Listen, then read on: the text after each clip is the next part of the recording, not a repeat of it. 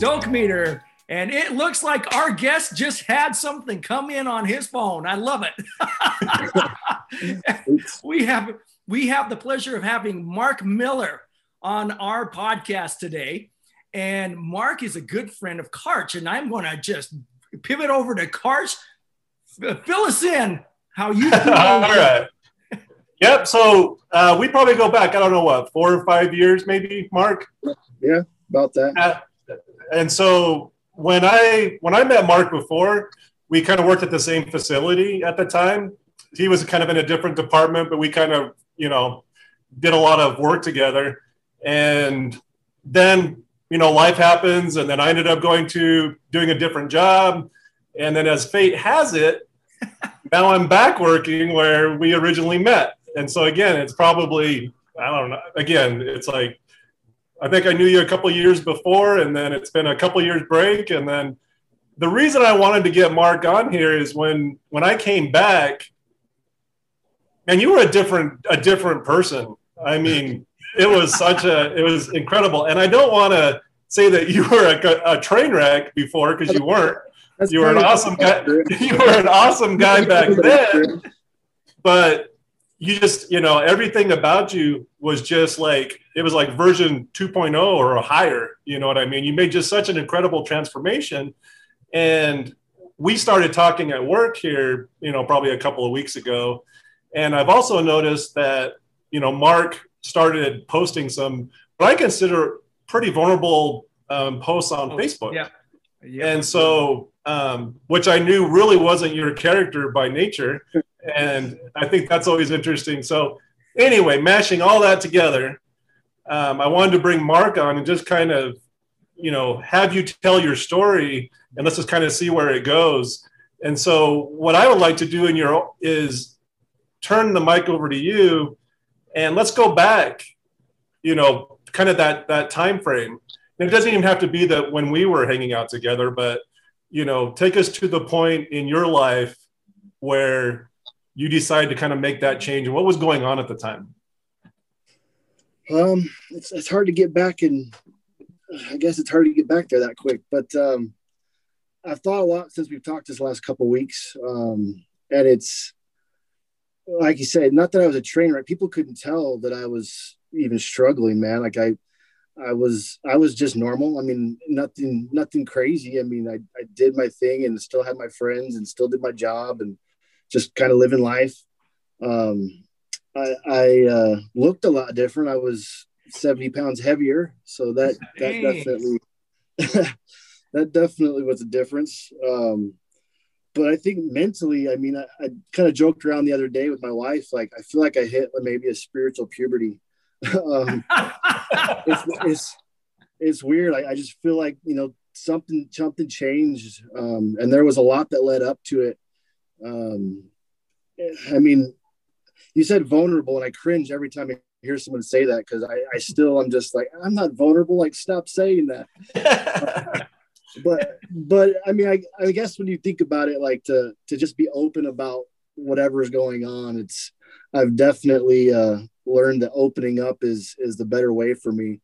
That happened because I was struggling, man. Like I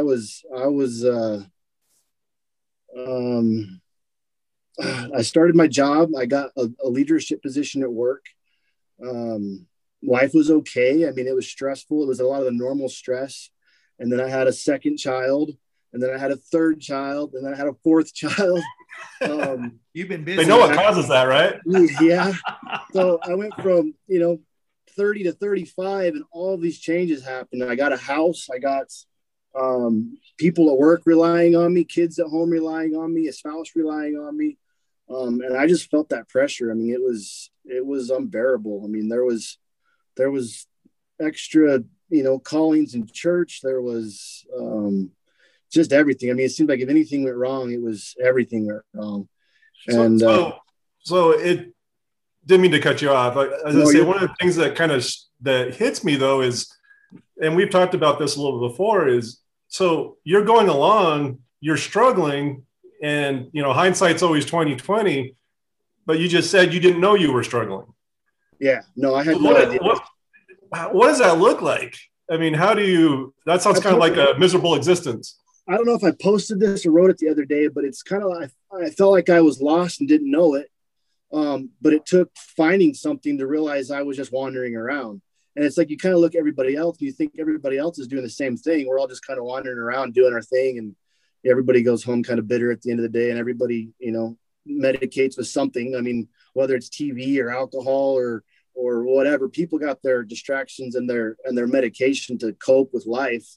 And I think it was a lot more of just getting by. It was a lot of just whatever you could do to find a little bit of happiness here or there. But after a while, even the things I love, the outdoors and the hunting and all the things that I've always done and always loved doing, none of that stuff was doing it anymore.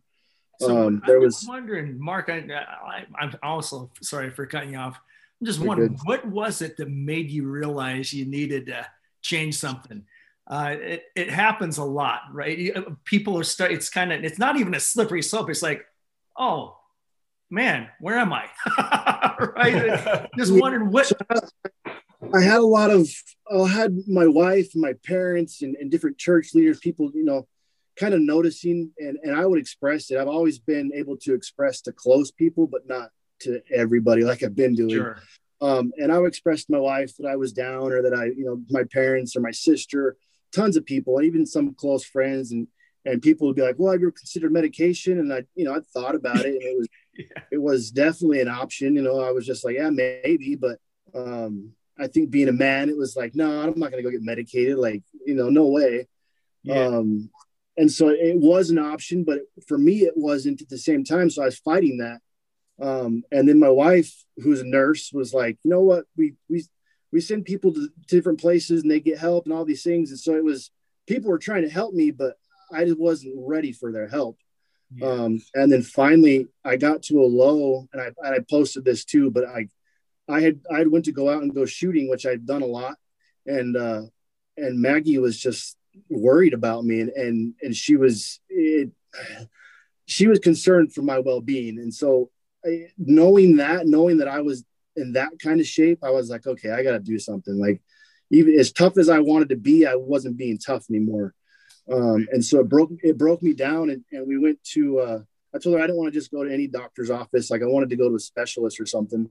We ended up going to Palo Verde Behavioral Health or something. Like, I guess, that's a common place for people to go for behavioral stuff. And man, I got there and I realized right away I was in the wrong place. I mean, it was like hold my baby close, and it was, the doors are all locked, and it was a scary place, man. And like, I felt real uncomfortable there. And then they sat me in a room and they interviewed me. And I realized in the interview, like, I'm not broken. I'm not going to hurt anybody or myself, and it was just this feeling that just came over me that I was not broken. And prior to that, my wife had been telling me that basically, in these last days, that there's a curse of hopelessness. And that struck me. I mean, that statement, and then knowing that I wasn't broken, there was just this realization that I lacked hope. That realization was the turning point. That was the okay, now I know what's wrong. Now I can fix it. And there became a quest basically for me to fix that, to go with that and to use that. And it's in everything now. I mean, it's in everything. It's funny too. It's just one of the things that so many times in business, they, especially when we're working with a potential client or we're talking about a business strategy and such, one common thing, I've heard this over and over, and I've mentioned it too, is we go, as they're making a strategy, they're going, hope is not a strategy. Right. And so we've kind of, if you will, we've wussified what hope really can do. And it's amazing that you say this, because a lot of people don't see it as a malady. At least all the tough guys I see. And of course, I had to go look at your Facebook post. You have bobcats in there, you have coyotes in there, you're shooting stuff, and you're a manly man. And that's the honor that I wanted to keep, but it's like, I'm still that person. Yeah, and you are. Yeah, but there's so much more to life than just being tough. Yes. Well, and I think that's one of the things that's really interesting is, did you grow up in that area in St. David? Yeah, David, yeah. Okay, so I for those of you who don't know, I grew up in a small town, probably about 7 miles away from where Mark grew up. We didn't know each other. I'm a lot older, That explains a a lot. lot better looking, that type of stuff. But anyway, so long story short, we kind of grew up in a similar culture, and similar, what's considered norm or acceptable and that type of thing. And so, first of all, I have to say, this is again the best podcast interview backdrop I think I've ever seen. Like this, what you see right now with Mark. This is the calming 1973 F-100. Yes, it's beautiful. I mean, like totally you couldn't have picked a better backdrop to capture our youth, really. You know what I mean? Yeah.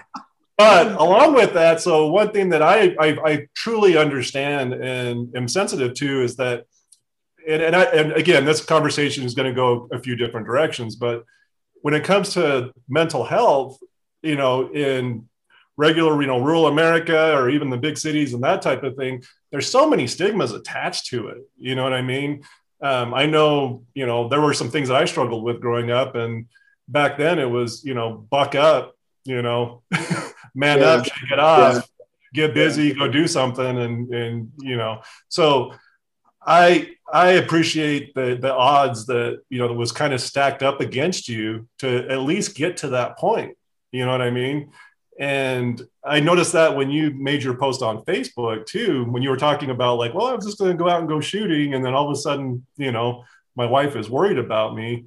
Like, that's a hard realization. So what was it about this particular time? Because it sounds like this has been going on for a long time. What was it about this time that kind of made, this sounds like it was a big turning point for you? Well, like I said before, it was almost like a spiritual puberty, which kind of sounds funny, but it was a bit of an awakening for me. It was, life's not supposed to be this way. I'm not supposed to feel this down and out and broken. And it was, I've been taught things, but it never sank in. Sure. So I had a lot of mentors, a lot of people in my life who taught me really good principles and taught me a lot of really good things. That doesn't mean it always sank in. And on a foundational level, something as foundational as hope, like that changes everything. I mean, that's not just some principle that, is going to change a few things in your life. I mean, that changes every single aspect of your life. Yeah, sure. And I'm feeling that now, where it's not just my mental health, it's my physical health, it's my spiritual health. Like everything hinges on that. Yep.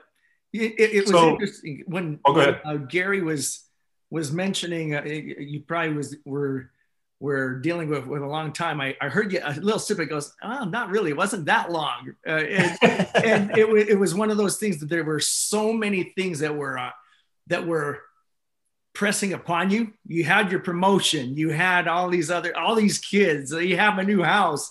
And it was a lot. Yeah. And it's funny because people would say, that's success, baby. That's success.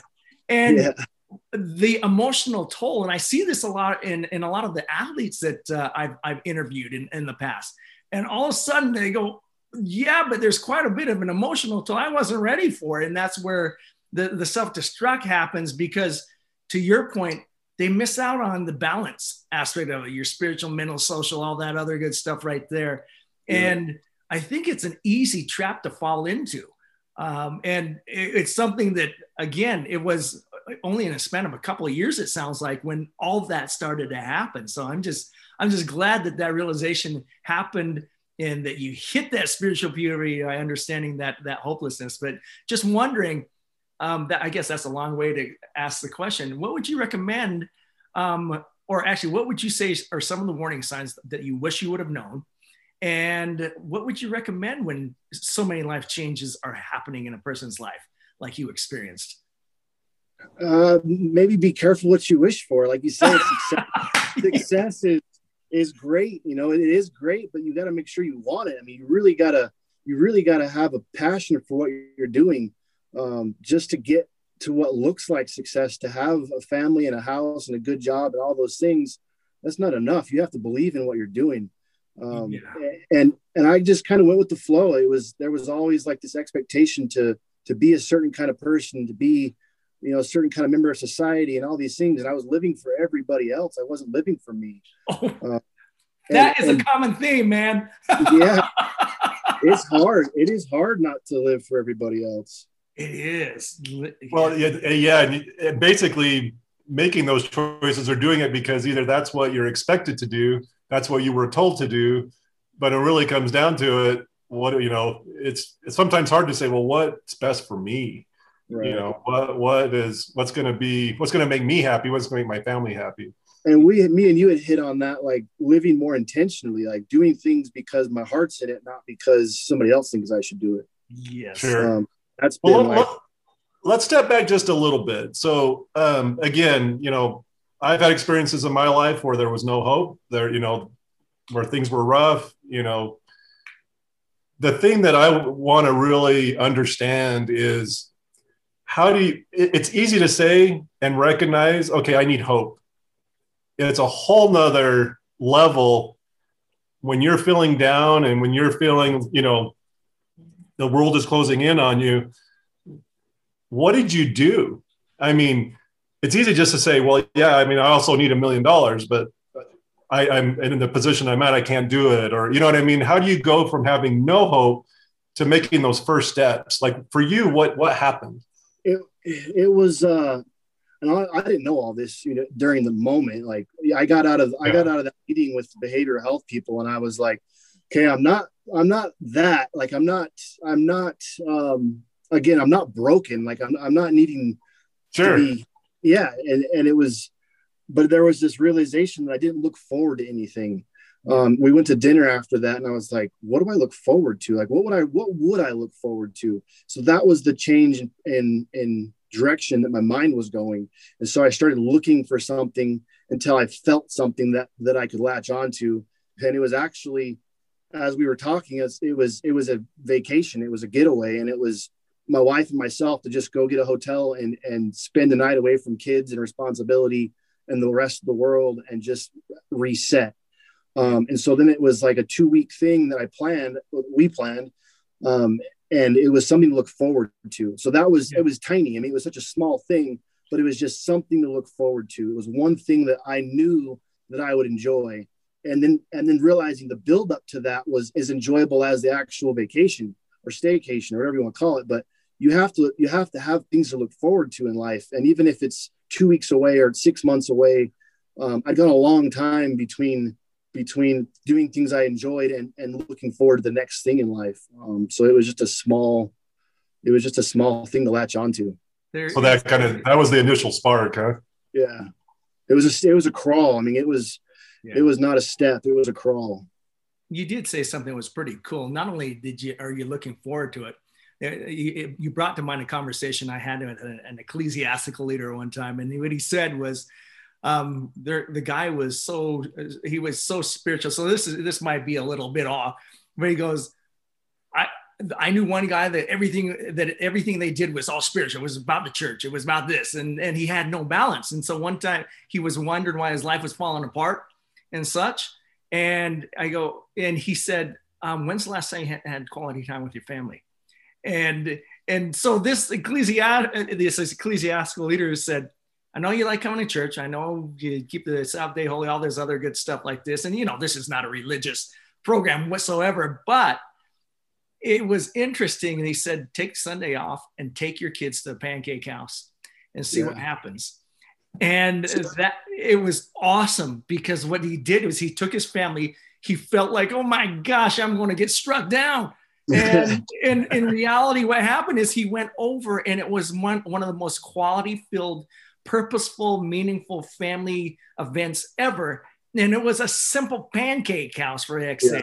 And after that, they came back and all of a sudden their quality of relationship was at another level because the family felt that they were much more important than anything else. And everything was a supplement to that. There was true balance again.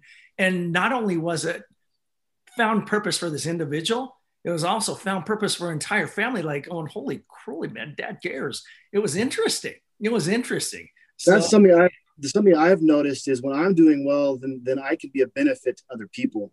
And And like when you're talking, I'm thinking of my dad always taught me about the sharpening the chain analogy. I think it was a Stephen Covey thing, but you got to get away. You got to get away and sharpen your chain, or else you're going to be hacking away at stuff forever. And it's just not going to get you the right results.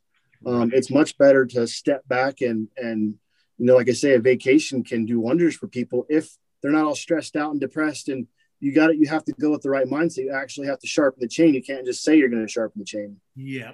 Yeah. All right. Well, we're going to take a pause right here. And so anybody that's listening to this, get your wife, get your significant other, your family, whatever, plan it, go do something, reconnect.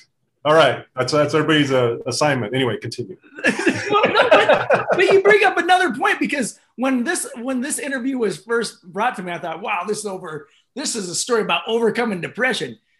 Mark, you never had a depression problem, man. No, you really didn't. It was just a realization, like, what the crud is scratching at me right now, to where I don't get it. And then when you had that realization, because people were already diagnosing you as, I'm depressed, he's depressed, you got to be on meds, all that stuff. And it's so funny, because when I was at Arizona State, I had a person, a good buddy of mine, that they put him on antidepressants, and it made him worse.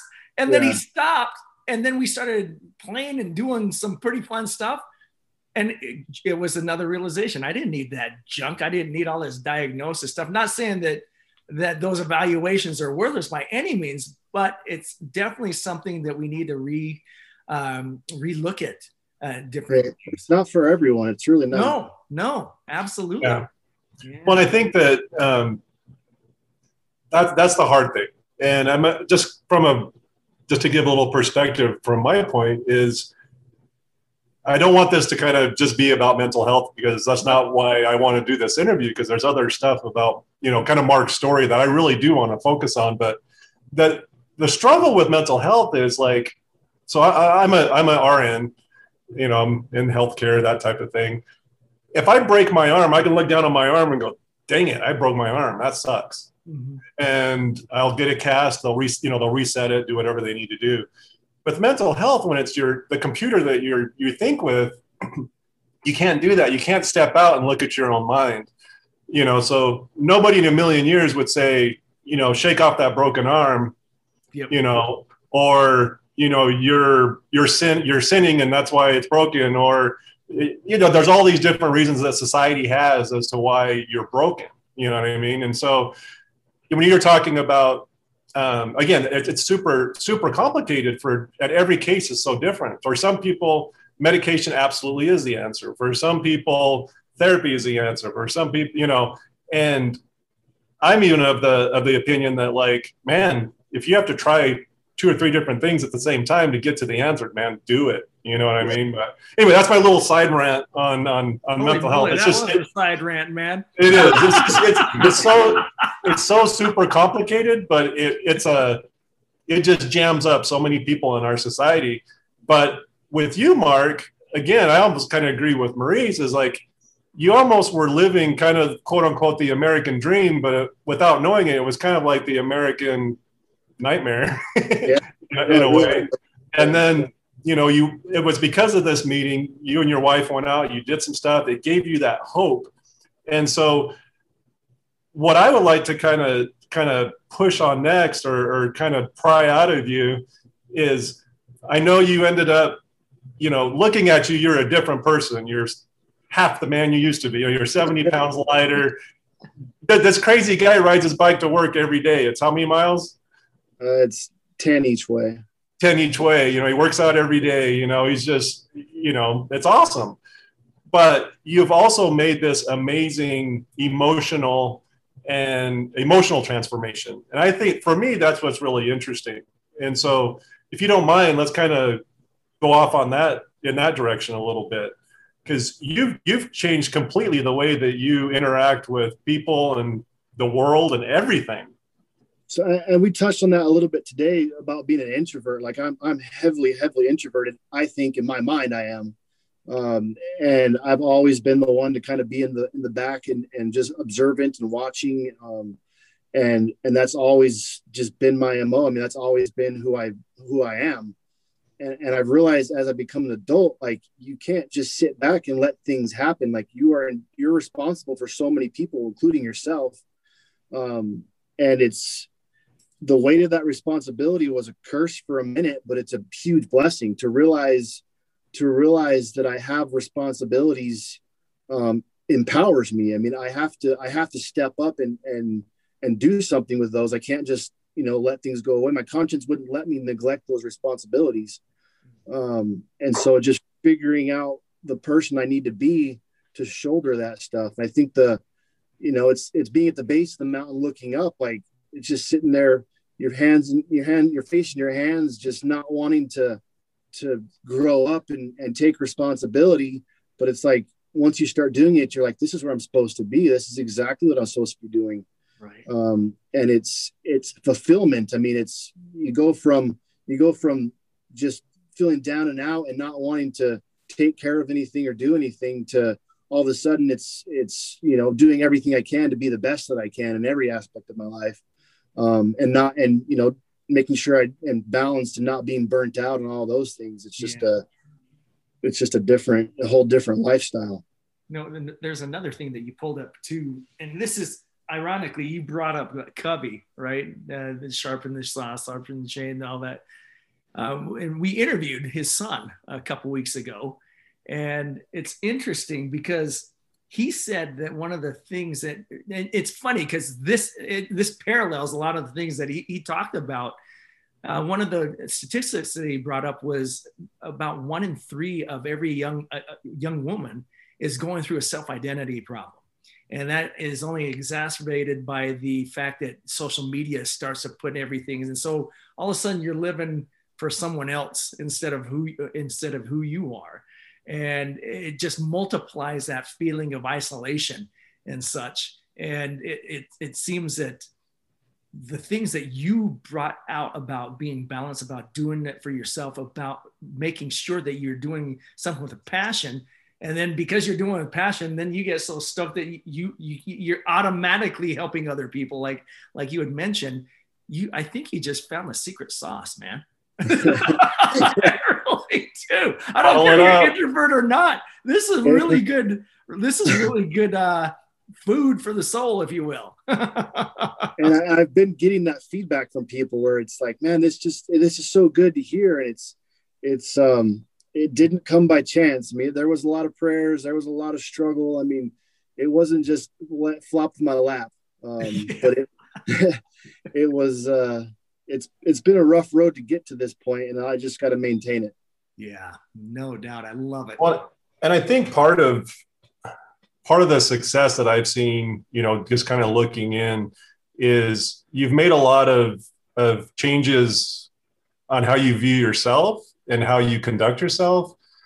But it also seems to me that you've made a lot of changes in your perspective towards other people. And that's had a huge impact on you. Can you talk a little bit about that? So when I started getting physically healthier, that helped with the mental stuff. The mental stuff naturally started getting better when I just started being more optimistic and looking towards things. But my spirituality also improved. I mean, I was studying more, I was reading more. I was looking for good things. It was no longer about just watching the next thing on Netflix, but I was reading books, and I listen to tons of podcasts and stuff now, which I never did that kind of stuff before. And I had read a verse that had basically said the thing of most worth. And this is, again, he said, not a religious podcast, but the thing of most worth is to bring souls to Christ. And if you ignore religion and you're not religious at all, the thing of most worth is to help other people, whatever that looks like in your environment or your world. That hit me like a ton of bricks. It was, of all the things I can do in this life, whether it's help my wife or my kids or my coworkers, it doesn't matter who it is. Like, that's the thing of most worth in this life, is to help other people. And I think one of the things that is an addendum to that, if I will, and you could slap me down and say you're completely wrong, but it goes into the mask effect on the airplane. You remember when the airplane said, put your mask on first? You got to take care of yourself too. Otherwise you're going to burn out and helping other people along the way. Right. And so, and giving that help with bitterness in your hearts, you're not giving much. If you're not doing it willingly, you're not really doing it. Yep, exactly. Matter of fact, I heard, ironically, a talk, and the individual says, become better, not bitter. Yeah.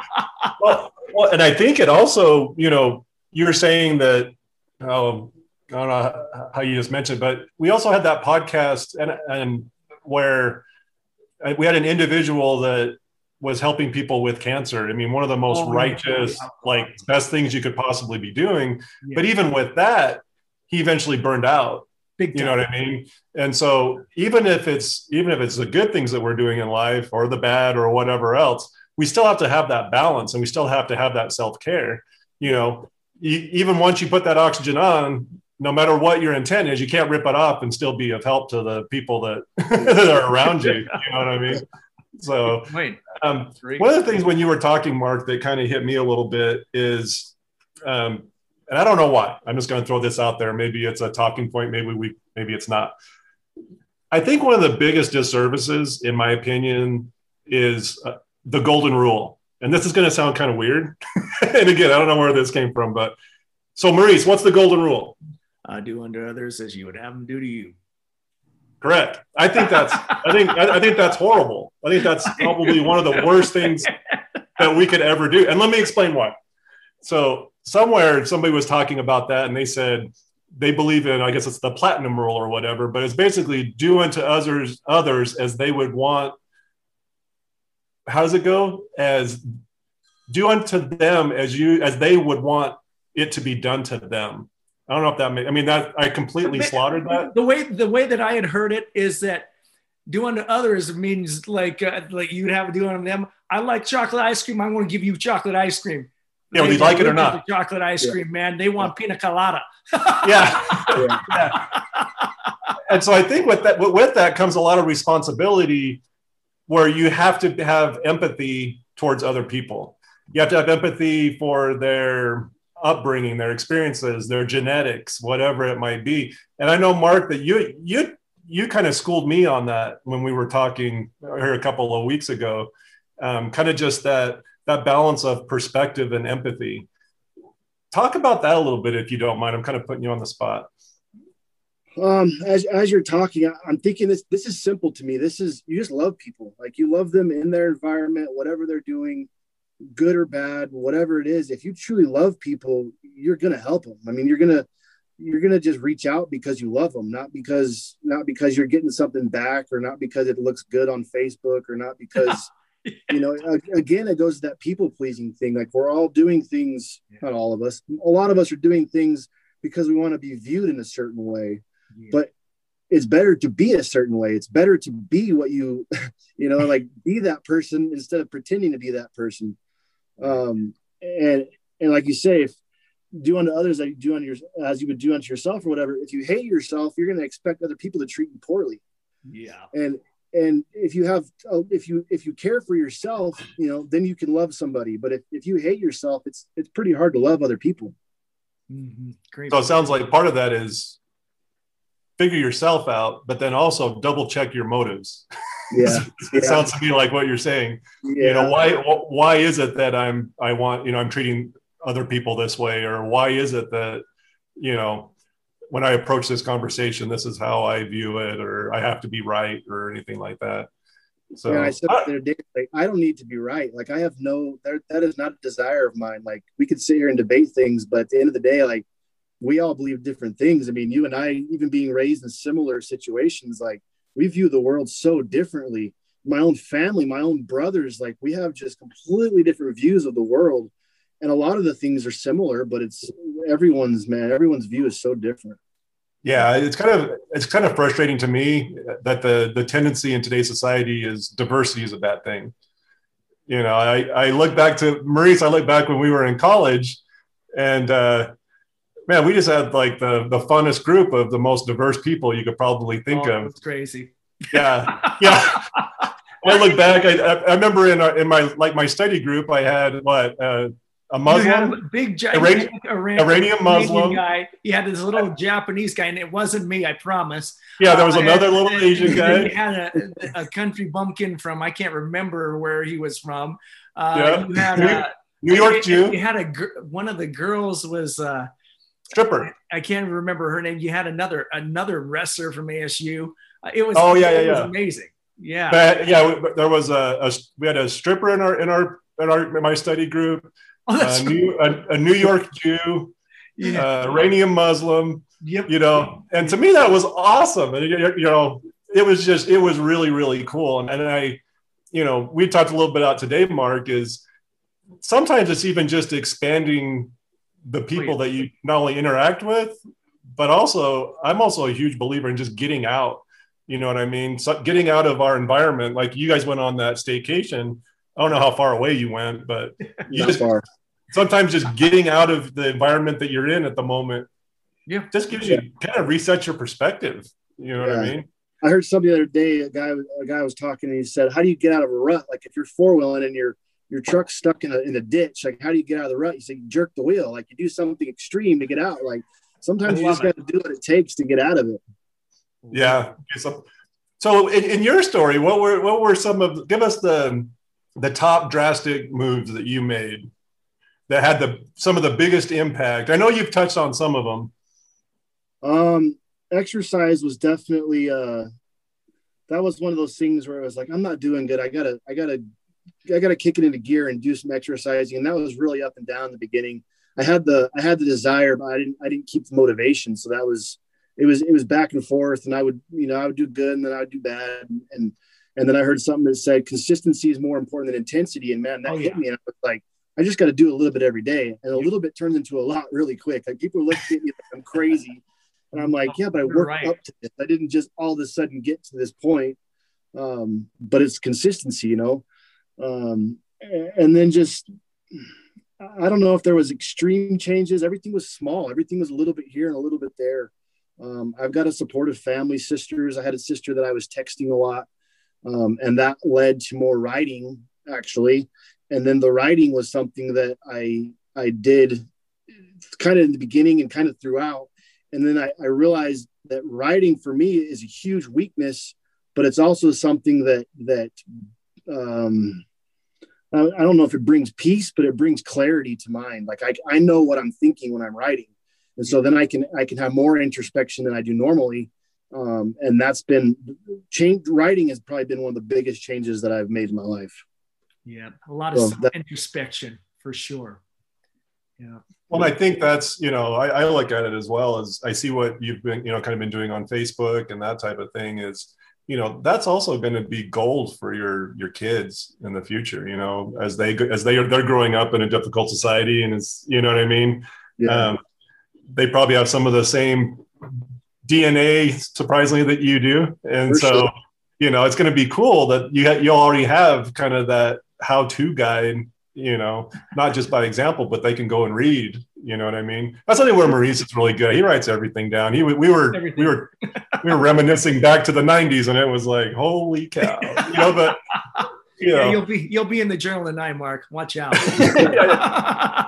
You've now been like, you're in, man. You're in.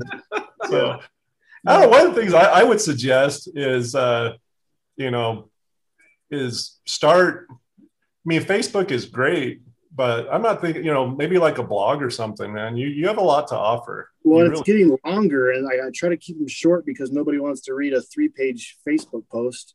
But you'd actually be surprised. They're just my thought of the day right now. And I told Gary earlier, like, English was my weakness. I'm more of a math guy, and so writing for me is kind of a joke. Like, you can see my grammar and stuff. It's I learned to write in the 3rd grade, and it kind of stayed the same. But it again, not being worried about judgment, it was just like, you know what, I don't have the best writing skills, but I can make some sentences. Yeah, I feel your pain, man. I feel everyone thinks I know math. Come on, Maurice, you got to know math. I mean, come on. I'm awful. Yeah, well, you know, and I do appreciate that. Like you said, is once you you don't care, or, you know what I mean, or you're not guided by what other people think you should be or what you should be doing. That is so empowering. You know what I mean? And the thing that I've been kind of excited about, like with Stoke Meter, is being able to bring people together and kind of creating that community. We talked a little bit about it today in our discussion. Was, you know, a lot of times it's the kids that have empathy. It's the kids that are nice. It's the kids that truly care are the ones that get trampled in society. You know what I mean? They're the ones that kind of get crushed in the grind. You know what I mean? And so that's why I think kind of, you know, this type of stuff and getting your story out and starting to document this type of stuff is so important, and building that community. You know what I mean? Already I'm like, okay, you know, we need to introduce Mark to the, you know, this guy and this, you know what I mean? Like we start building that synergistic momentum. And Mark, the way that I can already tell you're a nice guy. And I know that you have a heart that is meant to help other people. And the stuff that Gary said on the nice kids get trashed over, all right, and such. It's interesting because there was another thing that I think you exude very well. There was a book by an organizational psychologist named Adam Grant, and he did a study on people that were givers and people were takers. And they did an assessment, and they found that the people that were takers were the ones that succeeded in organizations. And then you thought that was it, but that was only one piece of it. Over time, it was the givers that were the ones that were always the ones that excelled, because people knew that they can always go to them. They needed to hide things from the takers because they didn't trust them and such. And so, yeah, you might have got ran over. And all of us might have gotten run over when we were nice, but then in the end, I mean, I've seen Karcher dragged through the mud. He's seen dragged through the mud, and it's obvious you've been dragged through the mud. But at the very end, you come to the realization, I'm not here to impress anyone else. All of a sudden you're nice again. well, it's funny you say that, Maurice, too. Is I also am a firm believer that whatever level of kind of horribleness or whatever you want to call it in your life, that also is proportional to the amount of good and joy and success that you can have as well. You know, I won't mention names, but Maurice and I hung out with someone that Daddy was always there to catch, you know, to give anything he needed. There was any sort of struggle, they were right there to catch him. There were, you know, and but man, the guy didn't have any real happiness in his life. You know, I mean, there wasn't that, you know.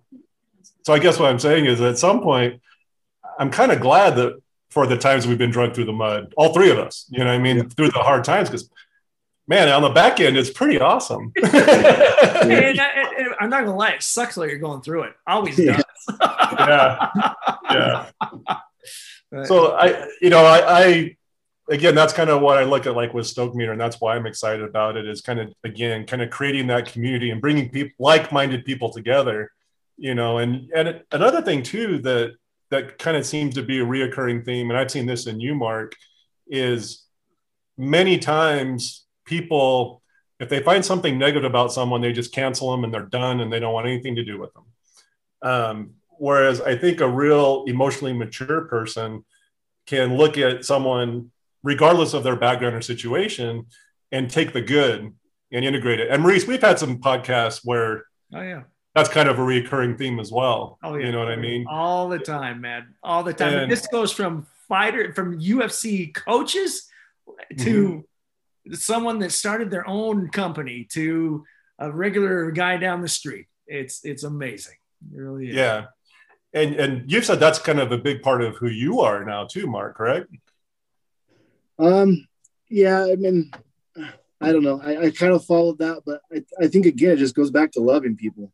Yep. I mean, because I talked about the imposter syndrome on Facebook a little bit too. And it's like, if you're an introvert and you don't socialize well, it's really easy to cut people out. Yeah. And if you don't like yourself and you're an introvert, like, you're going to isolate yourself. I mean, it's not gonna lead you to social groups.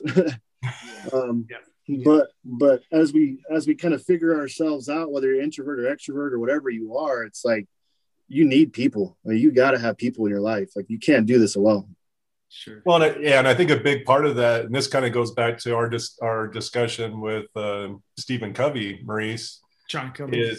Sean Covey, and also with we're talking about kids and youth and that type of thing. And that's always been kind of an area that I'm interested in. Is a lot of times it takes someone affirming someone else. You know what I mean? So if you have say your kids, they might be an introvert as well. And they might, it's so important that we have people in our life that affirm us, that give us like, hey man, you're doing a good job. You know what I mean? There's so much power in that. You know what I mean? Maurice has been that for me over the years. You know what I mean? Like, dude, you're rocking it, or whatever it is. And so I don't know. I think there's a lot of power in that as well. And I think it's also ageless. I don't think you just have to be a kid. You know what I mean? So, just even conversations at work where you're like, dude, you're not the same person. I'm like, I've been getting that a lot, but it reaffirms and makes me feel good that I'm, that it's obvious that things have changed. Oh yeah. But it's huge. Yeah. And at the same time, you were a really awesome person before. That's what's so, that's what's so crazy. You know what I mean? It's like you went from good to just being like, holy crap, kicking butt, man. No, but I think it's a good segue into a conclusion here. Just there's so many recurring themes here that I think people will start to take away and understand. And I thank you for that, Mark. It's I know Gary called it vulnerable. I'm just saying you're a freaking stud, man. for doing that. Like I say, when he asked me, my first thought was like, heck no, I'm not doing a podcast. Yeah. Well, I guess my only request is, first of all, thanks, Mark. I really do appreciate you coming on here. I know this wasn't absolutely comfortable for you, but at the same time, as we work together and that type of thing, as we have conversations, at this point, I would ask you, like, as we kind of come up or talk about specific topics, would you be willing to come on later on and talk about more specific kind of topics? For sure. Awesome. Cool. I figured you could say no. You're like under the gun right now. That you're natural at it too. I think I hope you realize that. So I'm getting there. All right. Well, thanks a lot, man. We really appreciate your time. Big time. Thank you. Take care of that 73 Ford, man. See ya.